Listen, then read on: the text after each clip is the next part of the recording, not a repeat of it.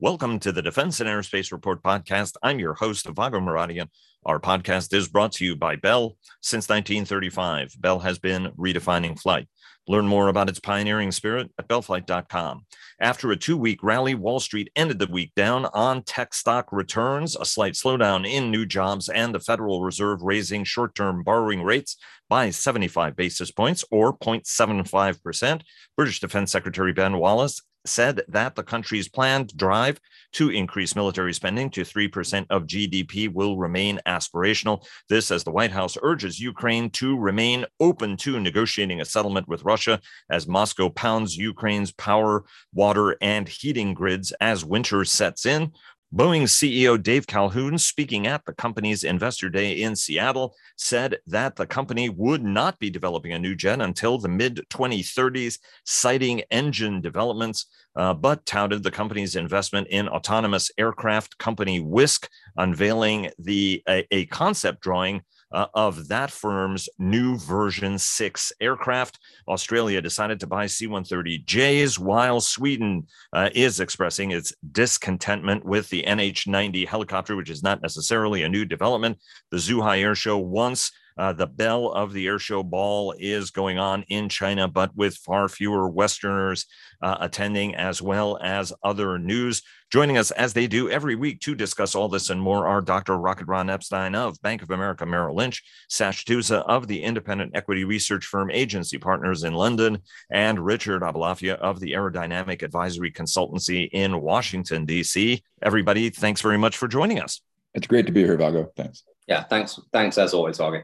Happy weekend, Vago. Great to be on. Indeed, it wouldn't be Sunday unless all of you were joining me. And before we get started, our global coverage is sponsored by Leonardo DRS. Fortress Information Security sponsors our weekly cyber report. Northrop Grumman supports our cyber coverage overall. General Atomics Aeronautical Systems sponsors our strategy coverage. Ultra Intelligence and Communications sponsors our command and control coverage. And our coverage of the Association of the United States Army's annual meeting was sponsored by Leonardo DRS and Safran. And please check out our two weekly podcasts, Cavas Ships, hosted by our contributing editor, Chris Cavas, and our producer, Chris Cervello, who clear the fog on naval and maritime matters each week, and the downlink with our contributing editor, Laura Winter, who takes a thoughtful weekly look at all things space. Everybody, thanks very much again for joining us. An absolute pleasure having you on. Ron, walk us through the broader market. Obviously, some of the leading tech names did send shockwaves across the market. Obviously, Elon Musk's ownership of Twitter has also rattled folks. And then we've got broader economic news.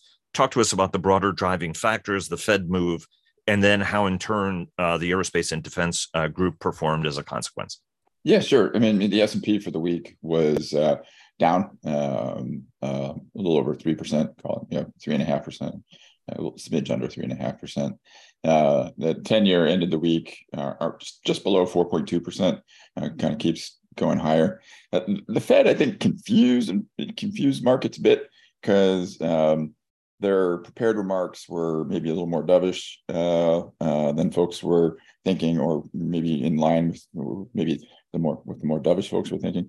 But then in the question and answer period, Secretary Powell was probably a little more hawkish than people were thinking, essentially kind of saying, all right, maybe we're not going to do 75 basis points here on out, but we might do smaller rates, but for much longer. So the ultimate rate could ultimately go higher.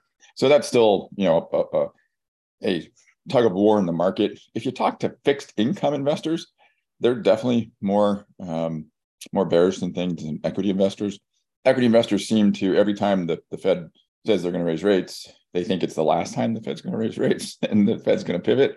And the fixed income community tends to not take that view that, ultimately the Fed will pivot when it pivots. So kind of interesting tug of war going on there. Isn't it funny, the absurdity of it all, right? I mean, we sort of know how this drama is going to play. This train has been approaching for a long time. And once the train gets here, everybody's like, oh my God, it's a train.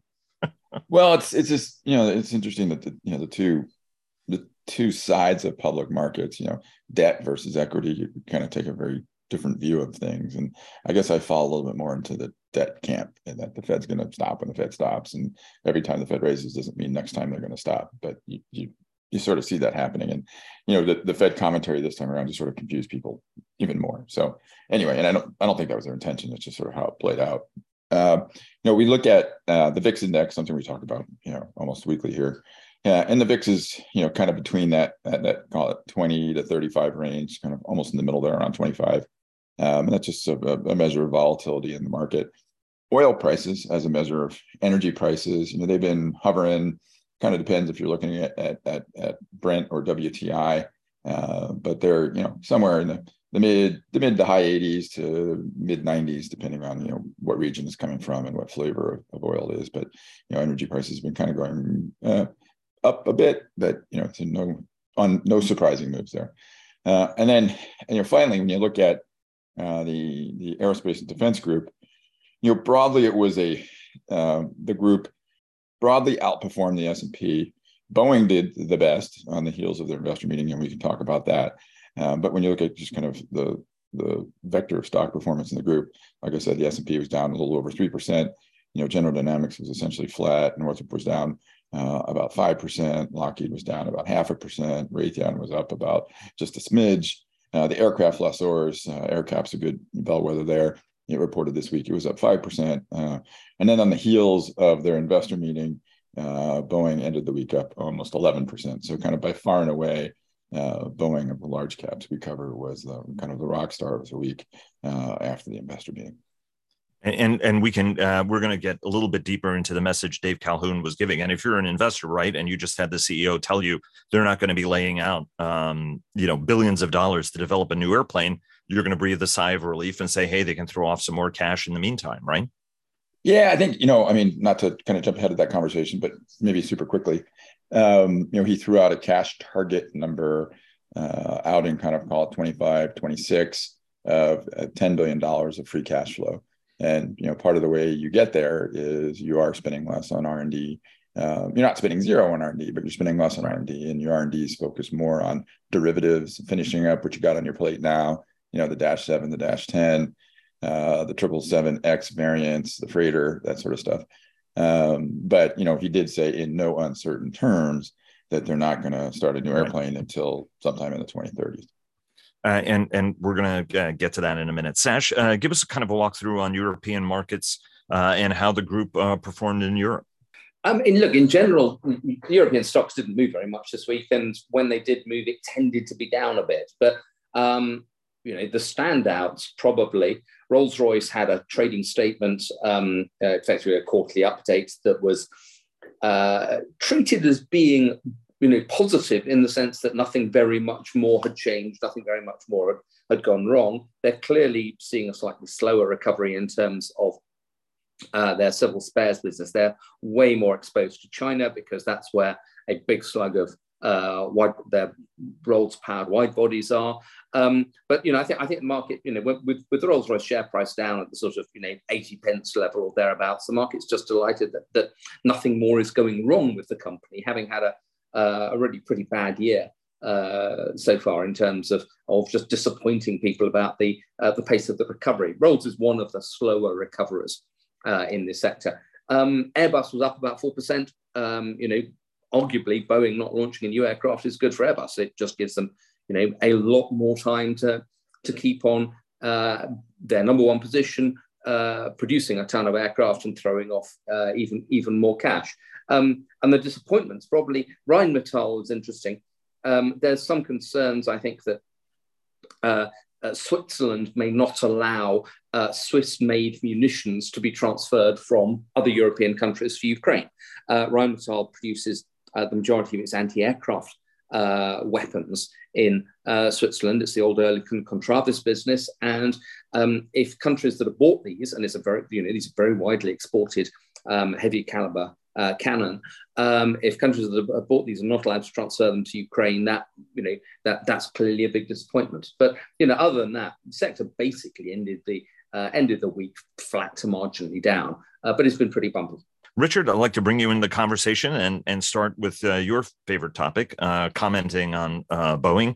Obviously, Ron sort of gave us a flavor of what came out of David Calhoun that pleased investors, but he said that he can't develop. What I'm sort of interested in is plumbing, sort of getting everybody's analysis on his logic on this, because the argument made was that he expects some major engine breakthrough between now and then that would somehow preclude the development of a new aircraft. And I'm kind of interested in sort of getting everybody's take on this. I thought ultimately that we were looking at synthetic aviation fuels and SAFs as sort of a one-for-one replacement for what we're doing, right? Not lead to fundamentally differently powered aircraft, although that is a vision and could be a prescient vision, right? But I mean, right now we have geared turbofan.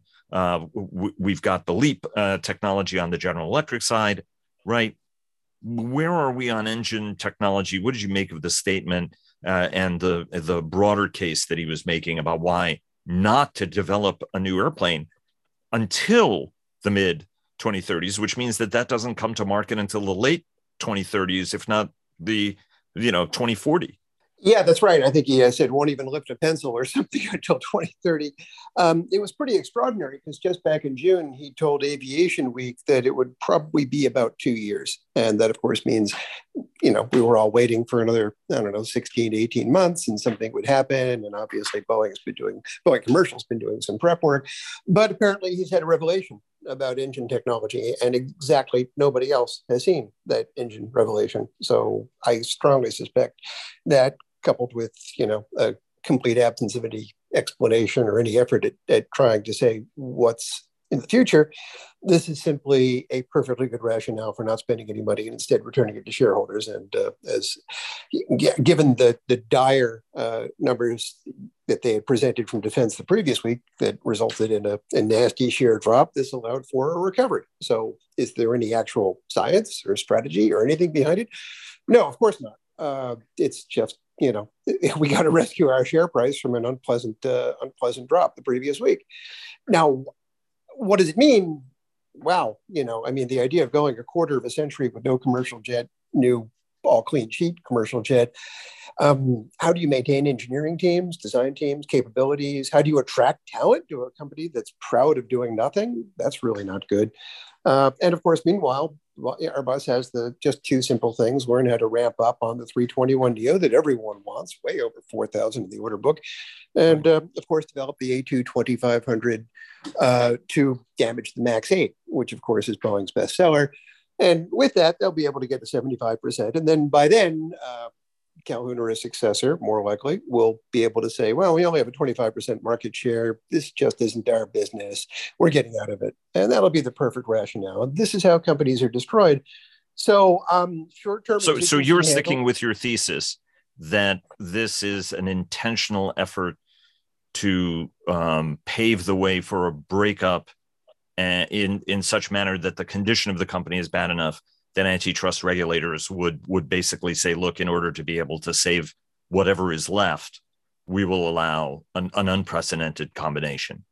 Yeah, I think that's a pretty good scenario. Is it the base case? I don't know. It's awfully cynical, but then again, I don't really have any other explanations. So basically prep the ground for a company breakup. The alternative, of course, is just, run the commercial unit for cash and then have someone else worry about that in the future. And in the meantime, my God, I'm hard pressed to think of who would take their place as a second force beyond 2040 or whatever. Calhoun seems to be the best Airbus CEO ever. In terms of securing their future, he can't be beat. Ron, let me go to you because you were actually there live and in person in sunny Seattle, which is interesting messaging on the part of the company, even as the sense grows that the company wants to reduce its footprint even more so in the Pacific Northwest, its ancestral home. What did you make of Calhoun's statements, his strategy, and is there something that we're missing? And again, he is the CEO of Boeing, right? He might know something about the future of propulsion that he's privy to that maybe, right? There's always somebody who knows the future before everybody else does. What's your sense on what he said and the rationale of it and what it means for the company between now and then, right? Can it even survive with its current product stream until it starts to sort of get revenue when it's, right? Presumably they could get some advanced orders, but that's not for more than a decade in that scenario. Yeah, there's a lot of moving parts here. I'd say one, they hosted an investor meeting in Seattle because they wanted to show us the 737 facility. And they did. And that was an interesting tour. And we can talk about that if you want in a bit. On the remarks specifically around not doing a new aircraft until next decade. I mean, they were a little fuzzy around. I mean, are they actually going to start it in 2035, which would put it in service in 2040, or would they have it by 2035?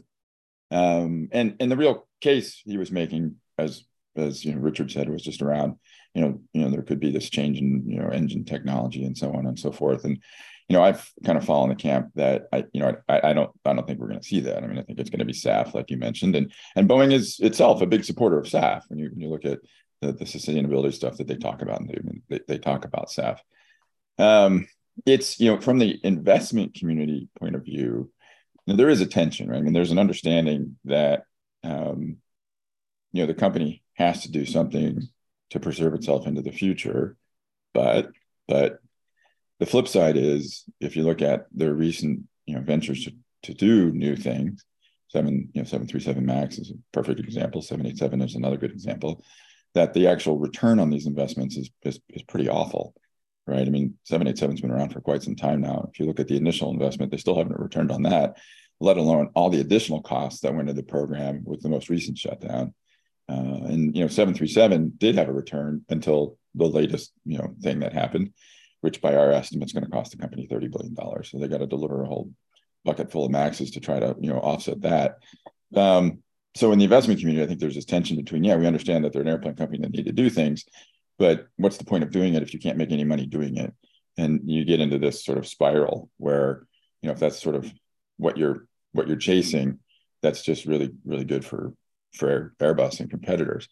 I have been an advocate, I still am, that they should be doing something. I've gotten pushback in the investment community from that, but ultimately they are an airplane company and they need to bring new products to market, because if they don't, it's just like Richard said, it's great for their competitor, but it also opens the door for others. So, I'll throw this one out there. Embraer has been struggling a bit. They're very capable. Boeing's not their partner anymore, but now they know what Boeing's going to do.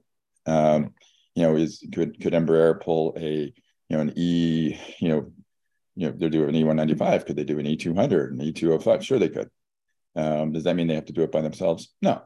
Could they get an engine from Rolls-Royce? Maybe. That could get Rolls back into the narrow body market.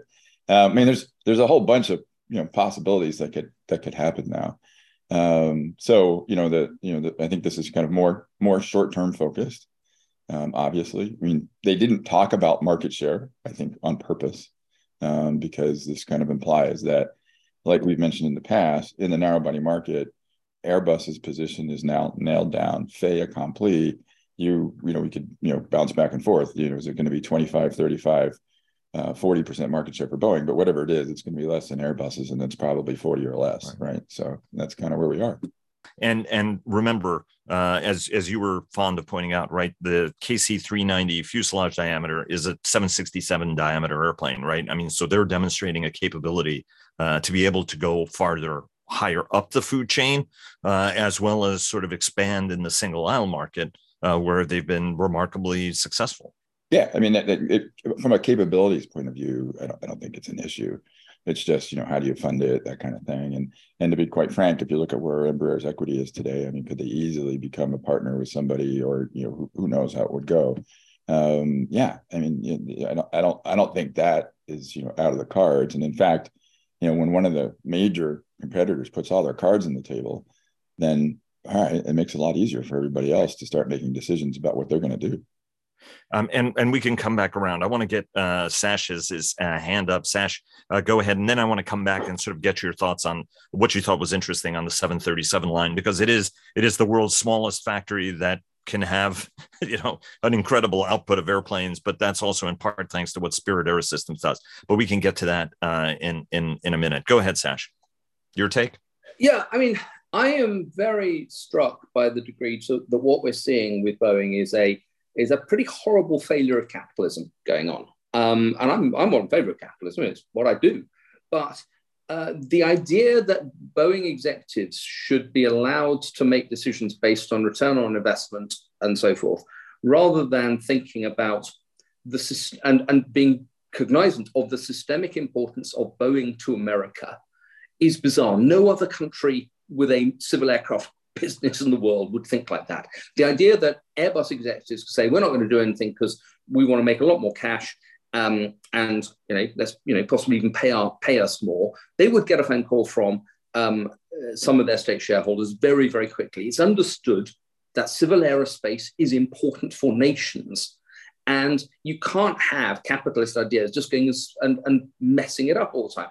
I think this idea that Boeing can just sort of can wait, they're just going to drift away. And I mean, I thought when I saw the headlines about not launching a new aircraft till 2035 or whatever, I was really taken back to 1996 and the advert that Nike put up, which said, you don't win silver, you lose gold. Well, Boeing has clearly lost gold now. But the question is actually whether they're even at the silver position or not, or whether they're drifting towards bronze. And that's absolutely remarkable. I don't think that should be tolerated by America, because if you lose your biggest exporter, if you lose a company that has systemic importance for huge swathes of US industry, where are you going to be?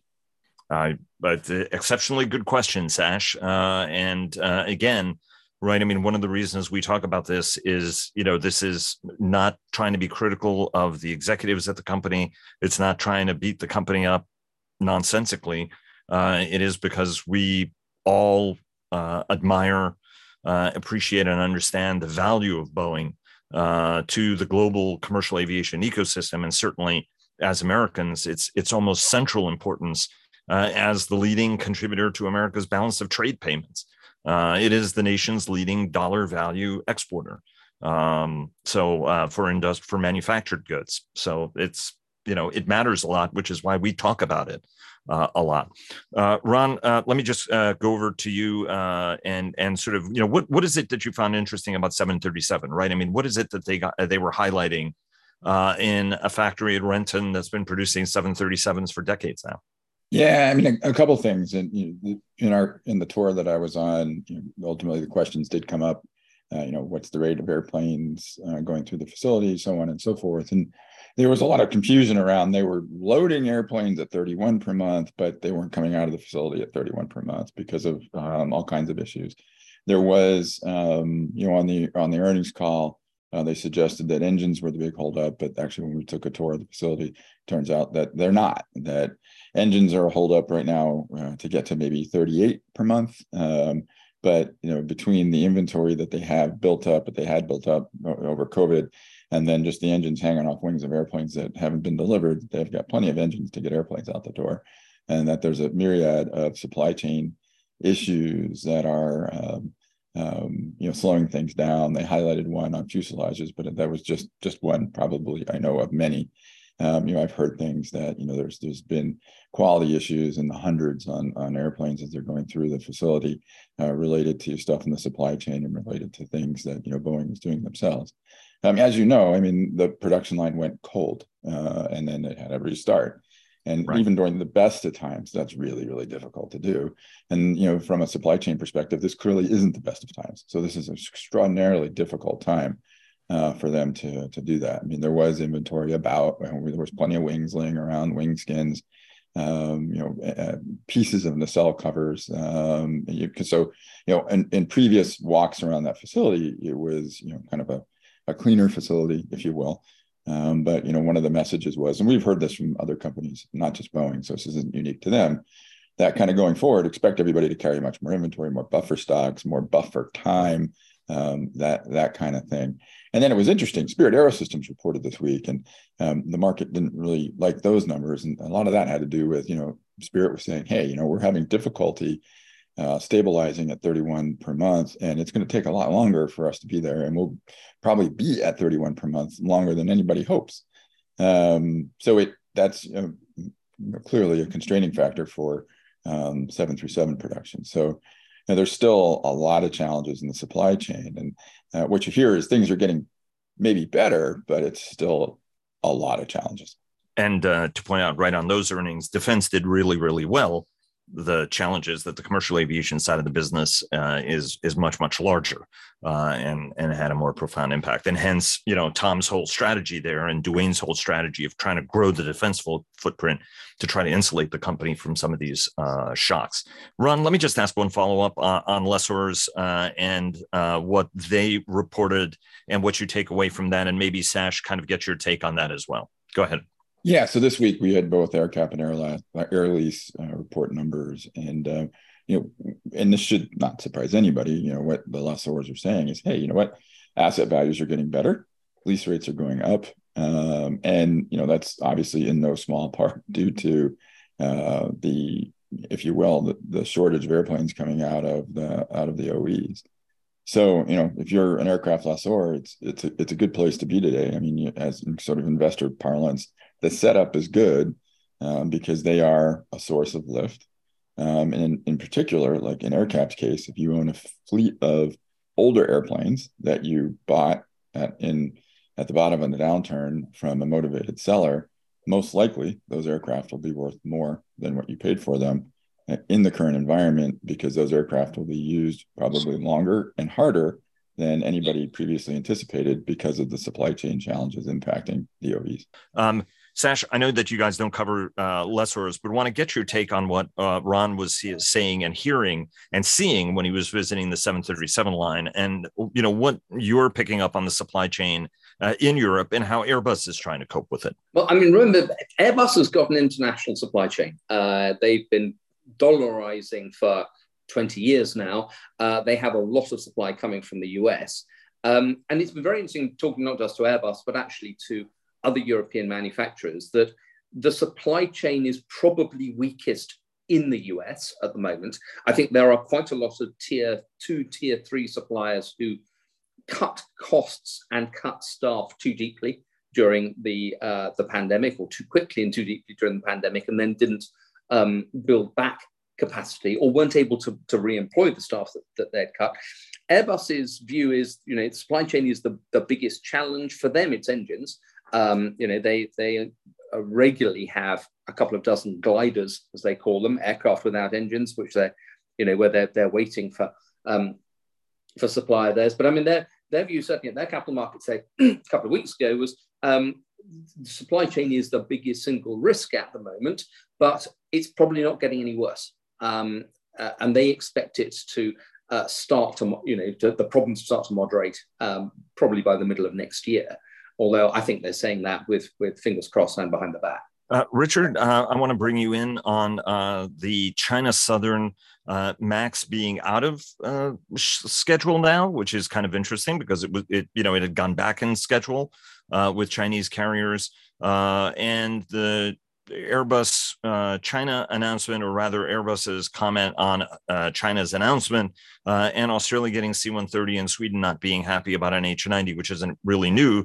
The country got 4 Blackhawks because it wasn't getting an H-90. Walk us through all of these sort of storylines, especially as we head into the Zhuhai Air Show, which is a big event on the calendar, which all of you guys have attended at one point or another, but aren't attending this year. Walk us through all of these different storylines. Yeah, lots to discuss indeed. News out of China, of course. China Southern, basically, they were going to put the 737 MAX back in service. Another step. There's, it's an incredibly opaque process of returning the MAX to service in China, which is not what we would hope for, given, that they'd been showing such promising signs of creating a robust safety system. But for a variety of reasons, it looks like it's back out of the schedule. It's hard to tell whether that was political or whether it was, there was another lockdown that, that the jets weren't required. At the same time, for what it's worth, that they were also announcing the phase out of his A380s. So it's not really clear what's lockdown driven and what's political. What is far more political is Airbus order for China being reheated by the political, system. As you know, it's a sort of a two-pronged system for order announcements. Basically, the carriers say they'd like to order planes, but they aren't announced, and then the government taking charge, having a banquet and saying, we are awarding these orders to you. As they didn't really used to be in charge. They were just making it look like that. Now they really are in charge. And what happened is a few weeks ago, they had placed an order for 292. And then in conjunction with Xi's meeting with Olaf Scholz, they said, well, we're reconfirming 140 of these, and basically looking like Airbus and Europe were being rewarded and America and Boeing effectively being punished. Right. How much of this is real, how much of it is show, it's hard to tell, but it's clear that for now, Airbus is very much in favor and Boeing is very much not, just reinforcing that point. You have to love authoritarianisms and how they use trade as a weapon. The good old days. Indeed. And they were making such progress away from this nonsense. But here we are, back with it again. There you go. After such a modest party Congress, and of course, Xi and hardliners kind of skating out on the ice and trying to look tough and act tough. So I mean, this is kind of consistent with their messaging. Ron and Sash, do you guys want to jump in on this? Ron first, and then Sash, your take on sort of the optics and the messaging and what it tells markets. Yeah, I mean, Boeing said themselves that their outlook right now. They said actually on 737s that they thought they could get to 50 per month without China. We actually don't have that in our forecast. We think that's not sustainable if indeed that's the case. But they seem to think that, this could last for a while, and they've sort of de-risked at least their outlook to the investment community by taking China out of it. Sash? Good luck with that. Nobody ever de-risks China, in my view, when China has been 30% of Boeing deliveries for last decade and a half, nearly 2 decades, frankly. I would be really surprised if it's as de-risked as they would like to think. I've just got a couple of points to add, actually, or specifically about the, it's not an Airbus order, it's a Chinese order for Airbuses. Because Airbus has already put it in its backlog because they got the order back in July. And Airbus has been going around saying nothing to do with us. This is political. It's pretty insulting. Olaf Scholz the German Chancellor goes there. This is the very first time that President Xi has met anybody from from the West, effectively, in 3 years, largely because of the pandemic. An incredibly, arguably a very important meeting, because it's designed to show that China is still open to the world and open to trade. And all Olaf Scholz gets is half of an order that has already been announced. So he's not even worth 293 aircraft. He's worth 140 of them. I find that astonishingly insulting. So who's going to get the order for the other 150 aircraft? Is it going to be Macron if he goes, President Macron of France, if he goes there back in November? But this idea that the Chinese can, just sort of divide these orders up between various visiting politicians and say, you'll each get a little bit. I suppose that's communism for you, but it's not the sort of the compliment that they probably intended it to be. Unless they really didn't intend it to be a compliment, right? In which case, message delivered. Just really quickly to go around the horn, as we are running short on time, but Zhuhai was a really, really big event on the calendar. All of you guys have attended it. I don't believe any of you are going this year. And in fact, it's become sort of, as Sash, you pointed out, it's actually become sort of a yearly thing.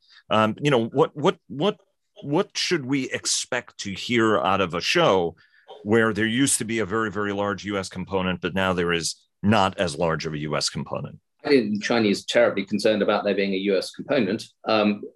Western companies went there to try to sell into China, but the Zhuhai show, certainly, I haven't attended it since the pandemic, and it's getting a lot harder for Westerners to go there, frankly.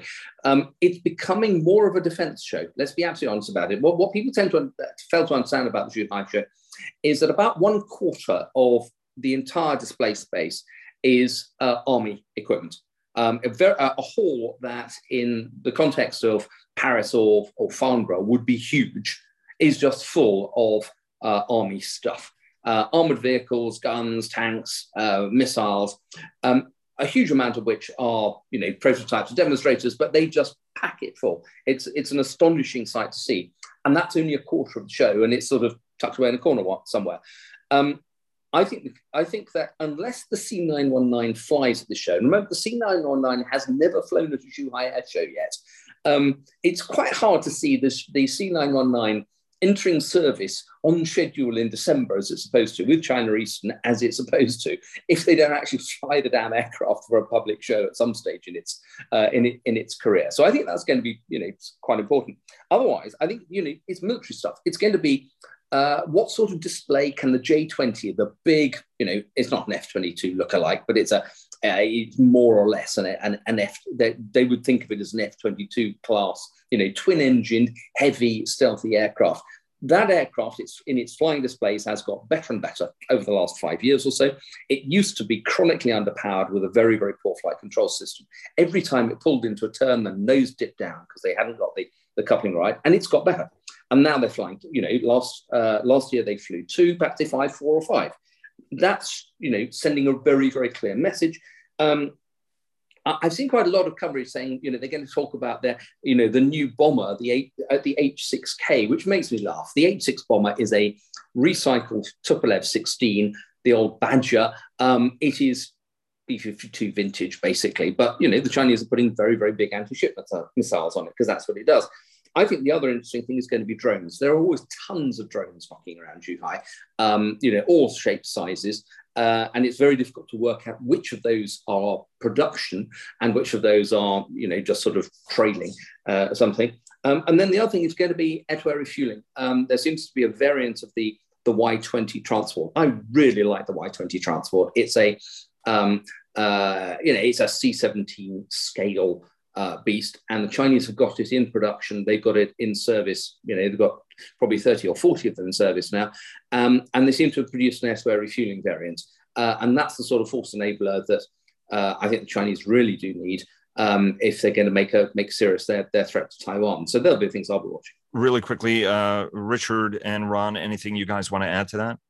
Well, I just would add, that strength on the military side, that emphasis on military, of course, is accompanied by a degree of weakness on the commercial. The C919, not flying. ARJ21, really nothing to be proud of. But most interesting of all, of course, is MA700, which, of course, was supposed to enter service right about now. And, of course, with the Canadian and Western embargo on the engine means it's completely not-flying.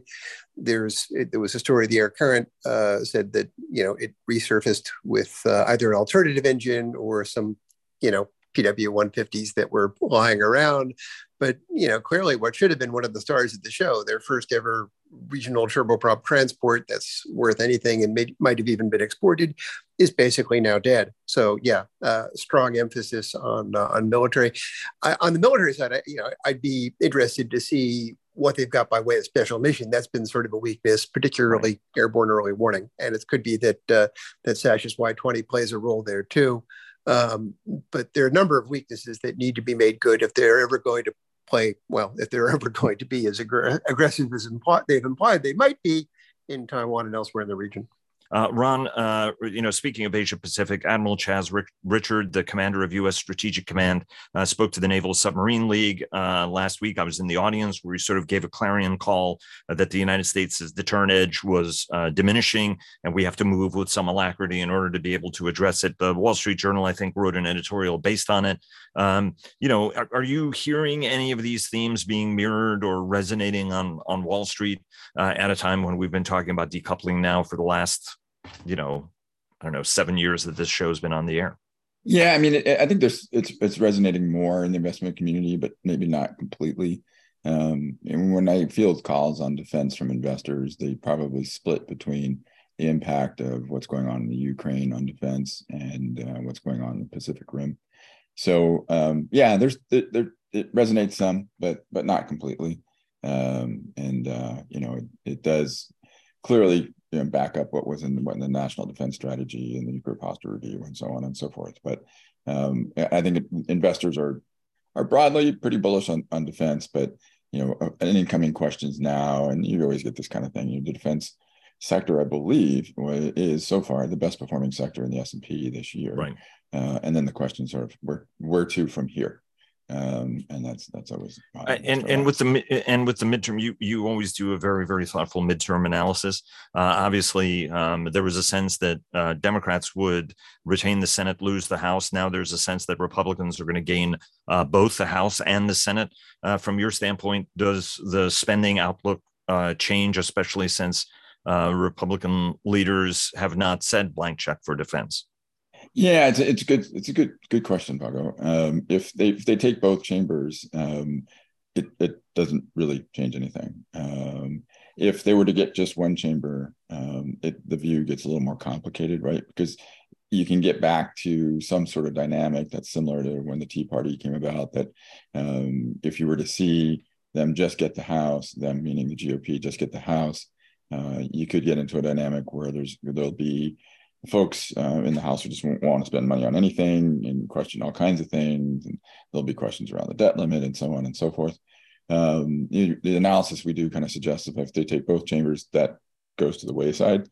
It's actually a pretty good scenario for defense, at least from a headline perspective. Right. I think if you kind of peel back the onion on things in the current environment, even if the GOP were to just take the House, it would raise headline risk. But in the end, how much of that actually filters through the budget, we would see, kind of what you hear is some of the very senior Republicans actually are, for defense spending. But that being said, headlines do move markets and that kind of thing. So could it drive some volatility in defense? Yeah, sure it could. We'll have a lot of stuff to discuss next week, given whatever it is that happens. And just to point out that that Admiral Richard also was talking about the challenges of strategic deterrent, not just aimed at Russia, but now at China that's also dramatically modernizing its nuclear capacity, and was talking about why we need to get more nuclear minded in our strategic thinking, which I think was great. Very, very quickly, and each of you get a minute on this. Richard talked to us about Australia getting C-130 and Sweden not being happy about NH-90, which is nothing new. Take it away. Yeah, Europe's strength in the commercial market seems to be matched by weakness in the military market. The C-130J just, keeps getting enough orders per year to basically keep going at about 20 a year, and it's been that way since 1960. I mean, it's right. Pretty extraordinary as a franchise. And the A400M looks like it's just going to end its life sometime before the end of this decade, well before the end of this decade. NH-90, it didn't do badly as a transport, but as anything missionized, seems to be not good at all. Ditto for Tiger. Basically Airbus's efforts to get into the missionized helicopter market, be it ATAC or SAR or ASW, just, boy, it's gone spectacularly badly. Coordination between the airframer and the people in charge of missionization just seems to be a very weak link. So big gainers, of course, Lockheed Martin, Sikorsky, and Lockheed Martin, with, of course, C-130J. Right. And Airbus and Augusto S and Leonardo, of course, continuing to lead in civil markets where, of course, Lockheed Martin Sikorsky has completely abandoned. So you're looking at two, in so many different ways, the U.S. is becoming more and more of an arsenal of democracy, but an abandoner of commercial markets, whereas Europe, the big theme, losing out on military, but doing just great on commercial.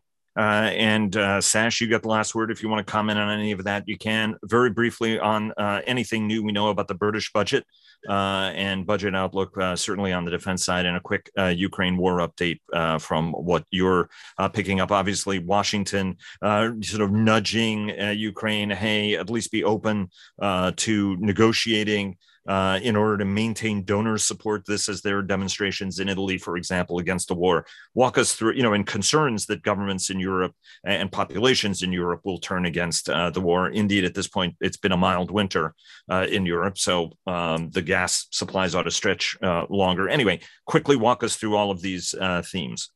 Yeah, okay. UK defence budget. I mean, no news, but Ben Wallace, the UK Defence Secretary, appeared before the House of Commons Defence Committee and then has done a couple of other meetings. And, the headline there is, to paraphrase his takeaways, we'd like to get to 3%. It's an aspiration, but towards the end of the decade. The fact is the UK budget is overall is under huge pressure short term.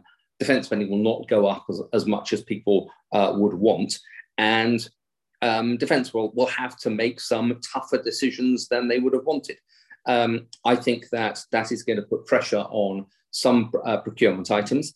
I think it's going to mean that you're going to see a much greater degree of rationalization. It's very apparent at the moment that the army is just trying to cut down spending on legacy platforms and waiting for Boxer and to some extent Challenger 3 to come in, because those will give dramatically improved capabilities, and it just gives a much simpler fleet structure. Air Force and Navy, the most interesting comments that Wallace made was about the incredibly low number of pilots for the F-35. But the UK has got 27 F-35s and 33 pilots. I mean, for heaven's sake, that's not an act of war.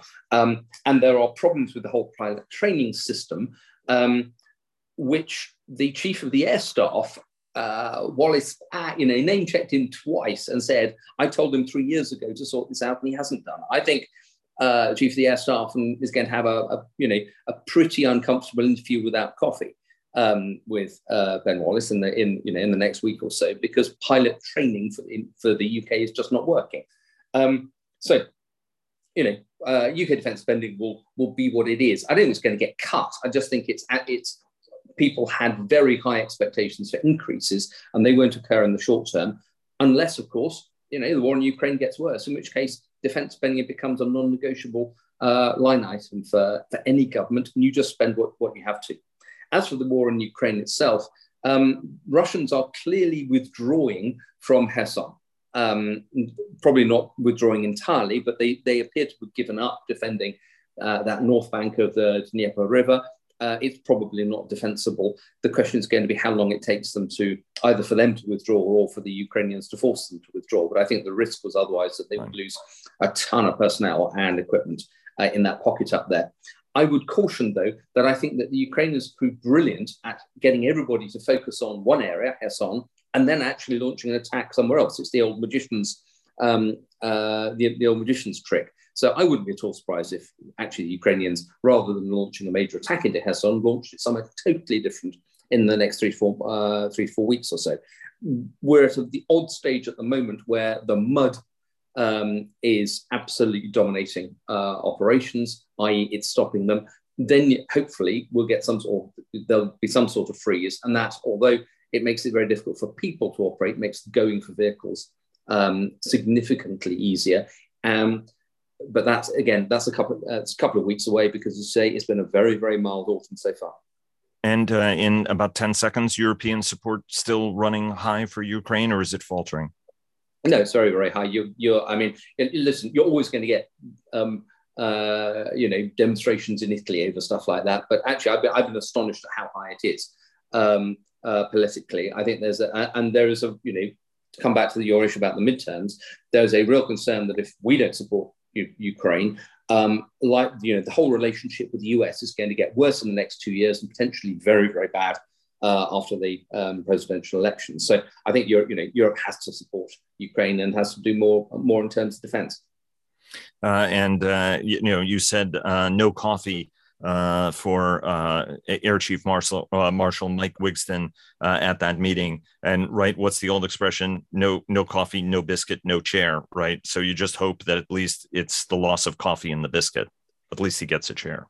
Yeah, I hope so. But I'm very, very interested that Defence Secretary Wallace name-checked him twice as having failed to deliver what he was asked to do 3 years ago. Yeah, that's certainly not a good look. And it's not a good look for what is an extraordinary Air Force that actually has a reputation for thinking things through. So it's a very, very surprising development indeed. Guys, thanks very much. Absolute pleasure having you guys on. Hope you guys have a great day, great week, and look forward to having you back on again next week. Thanks so much. Great to be here, Vago. Thanks. Yeah, thanks so much, Vago. Great to be on, Vago. Thanks very much.